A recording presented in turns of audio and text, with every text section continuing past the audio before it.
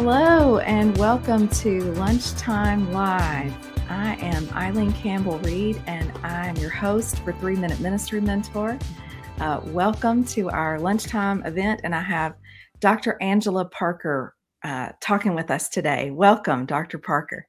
Thank you so much for having me. I'm really excited for this wonderful conversation and this opportunity to be with you for this lunchtime Yes, live. Thank you. indeed. Thank you. Well, I'm going to give her a proper introduction in a minute when a few more people have joined us, and we can tell them all about her credentials and achievements. But this is Lunchtime Live, so we try to start every time with a little bit of talk about lunch. So, what are you Yes. having for lunch today, Angela Parker? Yes, leftover Chinese food, specifically Mm. beef and broccoli. Oh, yum. Love the Yes, yeah. I love I'm it. a vegetarian, but I love Chinese food Mhm, and I love mhm. broccoli, so you Yes. got me in. In Gotcha, fact, good. my leftovers today are gonna be, from a new recipe I tried last night, a new Wonderful. pasta, and, it has broccoli and kale roasted on the Yes, side. that So I'm sounds gonna good. reheat that today. That's gonna Mhm. be my lunch. I also wondered about, if you are choosing, and if you wanna talk about it or not, to do any kind of a Lenten change to your diet. Is that Yes. something that is important to you or that you maybe you've done in the past, I've to done in the past, and in the past, I've done a Daniel fast where I have completely taken away fried foods and had vegetables and more oats and not necessarily had any kind of meat. So I Yeah. haven't done that this year, but I really enjoyed that in past years. I'm also Yeah. trying to do a lot of heavier weight training. So that's why I was like, I kind of want my meat. which There you is- go. There you go. yes. Yeah, well, I'm pescatarian, actually, I eat Hmm, fish, hmm, and so, hmm. I was thinking about Lenten practices and how many people, give up meat and in the past and, Yes, eat yes. fish, especially Hmm. during Lent, and so I was remembering back to a childhood memory came to mind. I thought it would be fun to share. My grandparents, we would go visit them in Louisville, Kentucky, which is one of Hmm. those cities that's interestingly both, kinda northern and kinda southern, Right, and, yes. there are a lot of Catholics in Louisville, and so, fish fries are a big thing, and during Lent, Oh, of course, fish fries are big on yes. Fridays, and then the fish fry on Friday thing just goes on through the year, and so Right. we would go up to visit, and my grandfather would go over to either on Friday or Saturday to the fish place where they just fried those 2 days a week, and he'd bring home these wonderful, bags of fish and chips, and they were Mm. so So good. delicious. I don't Yes. know what kind of fish it was, some kind of a white, but Mhm, mhm. flaky, but a meatier kind of fish, and, Yes.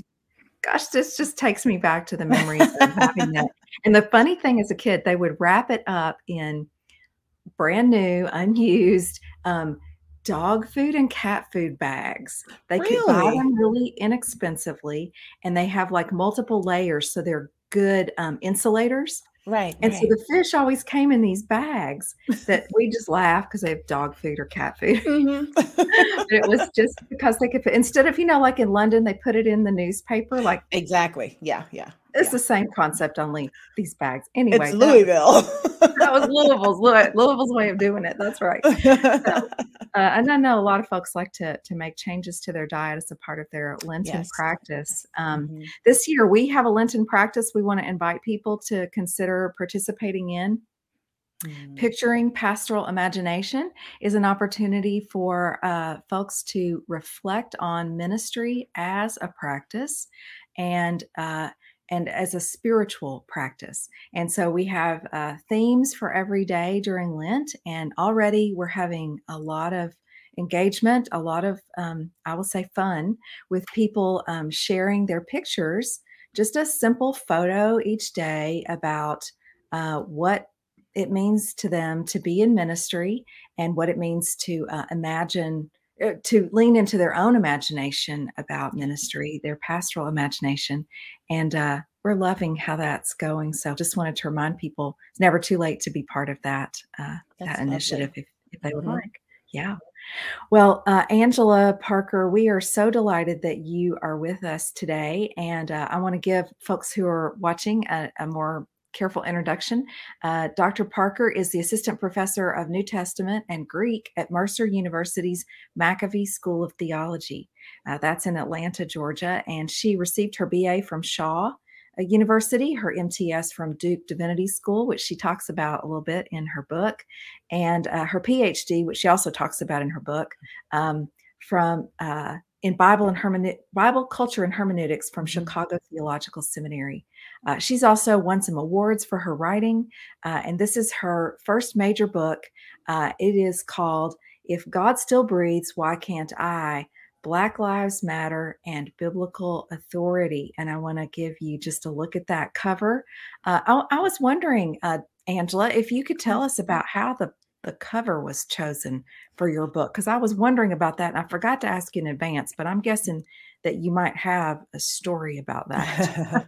So the story behind it is that I conceptualized a figure that looked both masculine and feminine because we have so many Black and brown folks, both male and female, who are just experiencing the horrific modern day lynching involved in militarized police violence. So I think about Breonna Taylor, but I also think about Michael Brown and Ferguson, and I also think about Philando Castile. I still think about Eric Garner and Trayvon Martin, Sandra Bland.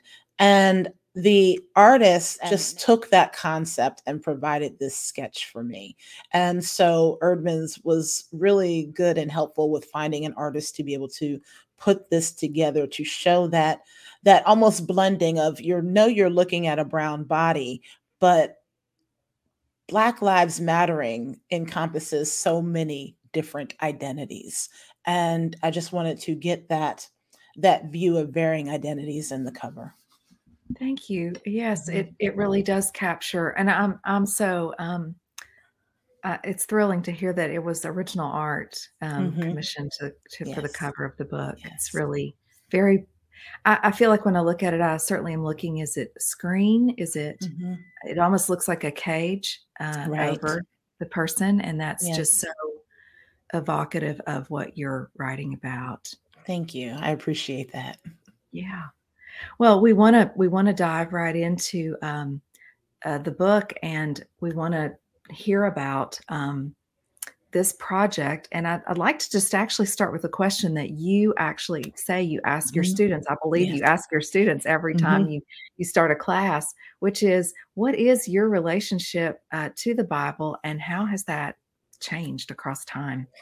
Yes. I s- always have had a deep love for the Bible. So even as a child, just beginning to read and beginning to just take in everything that my own parents had modeled for me regarding reading the Bible and taking it seriously in our lives. I talk about growing up Black Baptist, and as a Black Baptist, we hold the authority of the Bible in high regard. And so I still have this high regard for the Bible. But one thing that I've discovered over my lifetime was that there were certain ways that other people who had authoritarian ideas over me used the Bible as the tool to almost squash the way I thought about the authority of the Bible. Mm, When I mm, remember reading Bible as from an 8-year-old child until 20s into my 20s, reading the biblical text sparked within me through the spirit that God had gifted me in certain ways. And mm, those giftings were coming out from age 8 even into my 20s. mm. And when I was trying to exercise those gifts in my local church, I realized that the folks who had authority over me or had what I would call more authoritarian ideals over me Yeah. would try to squash what I knew that the spirit had revealed to me. And so I had to begin to wrestle with, I know what God's calling me to do, but the people around me say that that could not be possible. So I had to begin to wrestle with, well, how do I understand then the Bible and the Spirit speaking to me as an authority in my life versus the ways that authoritarian figures were using the Bible over me. And Yeah. so there's still that loving relationship, that deep respect, that deep wrestling, that deep commitment to engaging Bible, just not engaging the authoritarian readings that people used over me. Yeah, that says it well. Having also grown up Baptist, Mhm. and Southern Baptist, and, Yes. no longer being Southern Baptist now, but, being, uh, still connected with the deep roots of the Baptist tradition. Mhm. Yeah, I think these questions about authority in Scripture are just always lively in our communities as Baptists, and, it's kinda messy, but Yes. like you, I really relate to that sense of the importance of the Bible, the Mhm. stories and their power to pull into my life important things, Yes. important ideas, important, Mhm. ways of living, but not interested at all in having it used like a bludgeoning tool, you know, Exactly. to keep Mhm. me in Mhm. my place when I was growing up too. I really relate to what you're saying about that. And it's fascinating because there's a whole new generation of students whom I'm encountering who have similar experiences, and Yeah, that's their wrestling as they're yeah, entering seminary spaces. So it would behoove me, I have to constantly ask that question and slowly allow their own understandings of Bible to be slightly deconstructed and then reconstructed. And I know a lot of us hate the deconstruction word, but I never deconstruct them to nothing. There's always a reconstruction. And I yeah. often use my own life as the example or one example of reconstruction. Yeah, that's the work of the teacher, the theological Mhm. teacher, to, Yes. deconstruct and then reconstruct, help give tools so that people can Mhm. do both. Yes. Yeah, I wanna share this quote that, I'm gonna put it on the screen that you, sort of summarized what in a way, a direction of the book here. This book examines inerrancy and infallibility as tools of white supremacist authoritarianism. There it is, that's what we were saying, that limit humanity's capacity to fully experience God's breath in the biblical text. I wanna hear you say more about how you connected this, what's in the book, to the idea of breath and God's breath Yes. and your breath. I wanna hear more about that. Definitely. As many of us watched the 9 minutes that George Floyd was slowly expiring, he said a few things. He said, "I can't breathe." And he also called for his mother. So the language of breath coming from Second Timothy chapter 3 and the idea of theopneustos, meaning God breathed. I remember looking at this moment where I see this Black man dying, and I'm thinking, God is not breathing in this moment, just as George Floyd is not breathing. I can't I Mm, can't feel mm, God's breath in this mm. moment as well. And so as I began to allude to Second Timothy chapter 3, I was thinking about how the biblical text with the spirit, which we understand as a ruach wind in Hebrew Bible, or just a feminine spirit that moves in New Testament. Well, it's actually neuter now, but I'm still connecting the feminine of ruach because that's feminine in the Hebrew Bible. That calling for one's mother Mm, is also related to the idea of the feminine and what the feminine spirit can actually do in mm, comfort and creation. And so I really imagined God's breath being stifled in that moment of George Floyd's murder. And it almost felt as though the whole world's breath was stifled because immediately after that, we had protests all over the globe. that's right. And it was almost as if the world held its breath just to see if he's going to take his knee off of his neck, correct? We're all holding our breaths. That's right. And Collectively. then collectively, and then afterwards, just that that rage that occurred, Yeah. which then creates the movements of people around the globe. As a womanist New Testament scholar, I'm constantly thinking about how the experiences of Black women, hence George Floyd's mother, whom he's calling to, how now we begin to think about Sabrina Fulton and Trayvon Martin's mother, and just how these experiences of mother are also connected in some way to God as well. And so all of that is swirling around in my brain. Now, I did not get to the moment of mother as much in the book, but I Mm. begin to talk about it later on in a separate work that it will be released. I'm expecting it in my mail today. It's an edited volume entitled Bitter the Chastening Rod that's co-edited by myself, Mitzi Smith, and Erica Dunbar. And so it is a follow-up to the text Stony the Road We Trod, where African American scholars are engaging biblical texts in present Right. day conversations with the Me Too movement and Black Lives Matter. So, in that, I begin to look at motherhood and mothering in in a continuation of breathing that I've started in this book. So that's what I'm Fantastic. thinking about. I love how these things are connected in your work. It's so powerful and so provocative to all of us to think differently about how we read. And it makes me want to hear more what you hope readers will do, how they will respond to what you have written, what you hope they will be empowered to do. Yes, I hope a few things. I hope that readers are empowered to actually begin to take the Bible seriously. Seriously, seriously, seriously. Not this surface level reading, Yeah. but actually taking seriously the context in which our biblical texts come up. Because the Genesis context is very different than a Revelation context. And so when we lump all of the biblical texts together and think of them as one large book, which we have to think of our Bible as a collection and take it seriously.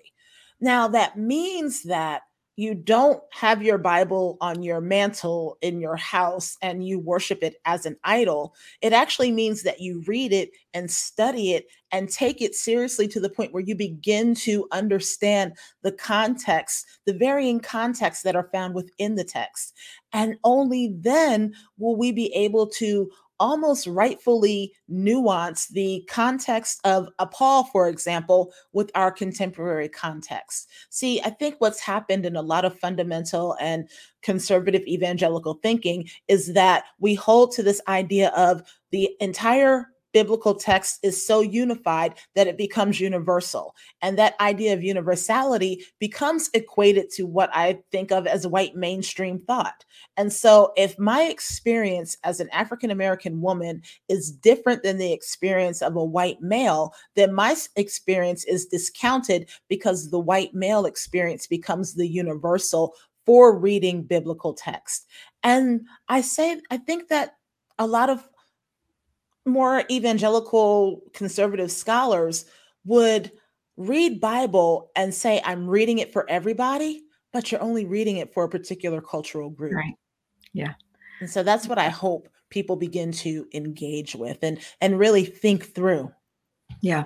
I think your point about this being something that has to be uh, reconceptualized, retaught, reimagined in each generation is so important Mhm. because when you're talking, I'm thinking, yeah, we were saying all those things when I was in seminary. So, not Right. as clearly about the black and brown bodies. We were Mhm. talking about bodies that identify as women Yes. being left out of the reading. That was where my educational edge was, you know. Mhm. So it's so amazingly important and helpful to have you rearticulating this again, along with other scholars Mhm. about this. How do we really make space for everyone to read the Bible and be seen in the Right. Bible? Exactly. really critical. And when that comes again, by circling back to the idea of authority that we were talking about earlier. Um, and I wanted to ask you to, tell us again about the differences you see between something being authoritative and being authoritarian, or, you talked about fundamentalism and white supremacy having its hands around your neck. Yes. And Mhm. and how do you still see authority without the chokehold? Right. I wanna hear you say more about that because I think that's such powerful, piece of what your book gives us. I appreciate that. For me, and here's the thing, I'm still very much a preacher. So I go Mm, places and I preach, and I often think about my preaching as another social justice, another piece of my own social justice activism. mm, And I think about my preaching as a way to begin to engage specifically predominantly white congregations with mm, alternative readings of biblical text. And mm, so I often say that even though I'm preaching, I'm allowing you to step into the conversation that I'm having with the Bible and to see what my conversation is with the biblical text that may be slightly different than your conversations with the biblical text. And so I had tried to frame the language of preaching over in opposition to conversations with. And that mm, preaching over tends to be a preacher saying, this is the one interpretation that you should follow regarding this biblical text, as opposed to what do conversations with the text look like? And I find that in conversations with the text, I am still allowing the text to be authoritative over me because I'm having a conversation with contemporary questions that I'm wrestling with as I'm mm, engaging the biblical text and looking to it as an authority in my life. yeah, Now, that means that the biblical text is one authority, meaning I also have conversations with my husband when I'm having difficulties in decision making. And it's the same thing. My husband may not necessarily make the final decision regarding something that I'm wrestling with in my life. I may have a conversation with my mother about it and get an opinion there. Now, I can only go to about 2 to 3. That's about enough because once you start talking to too many people, then you're going to be all muddied. So don't do too that. many opinions. You're right, exactly. Yeah.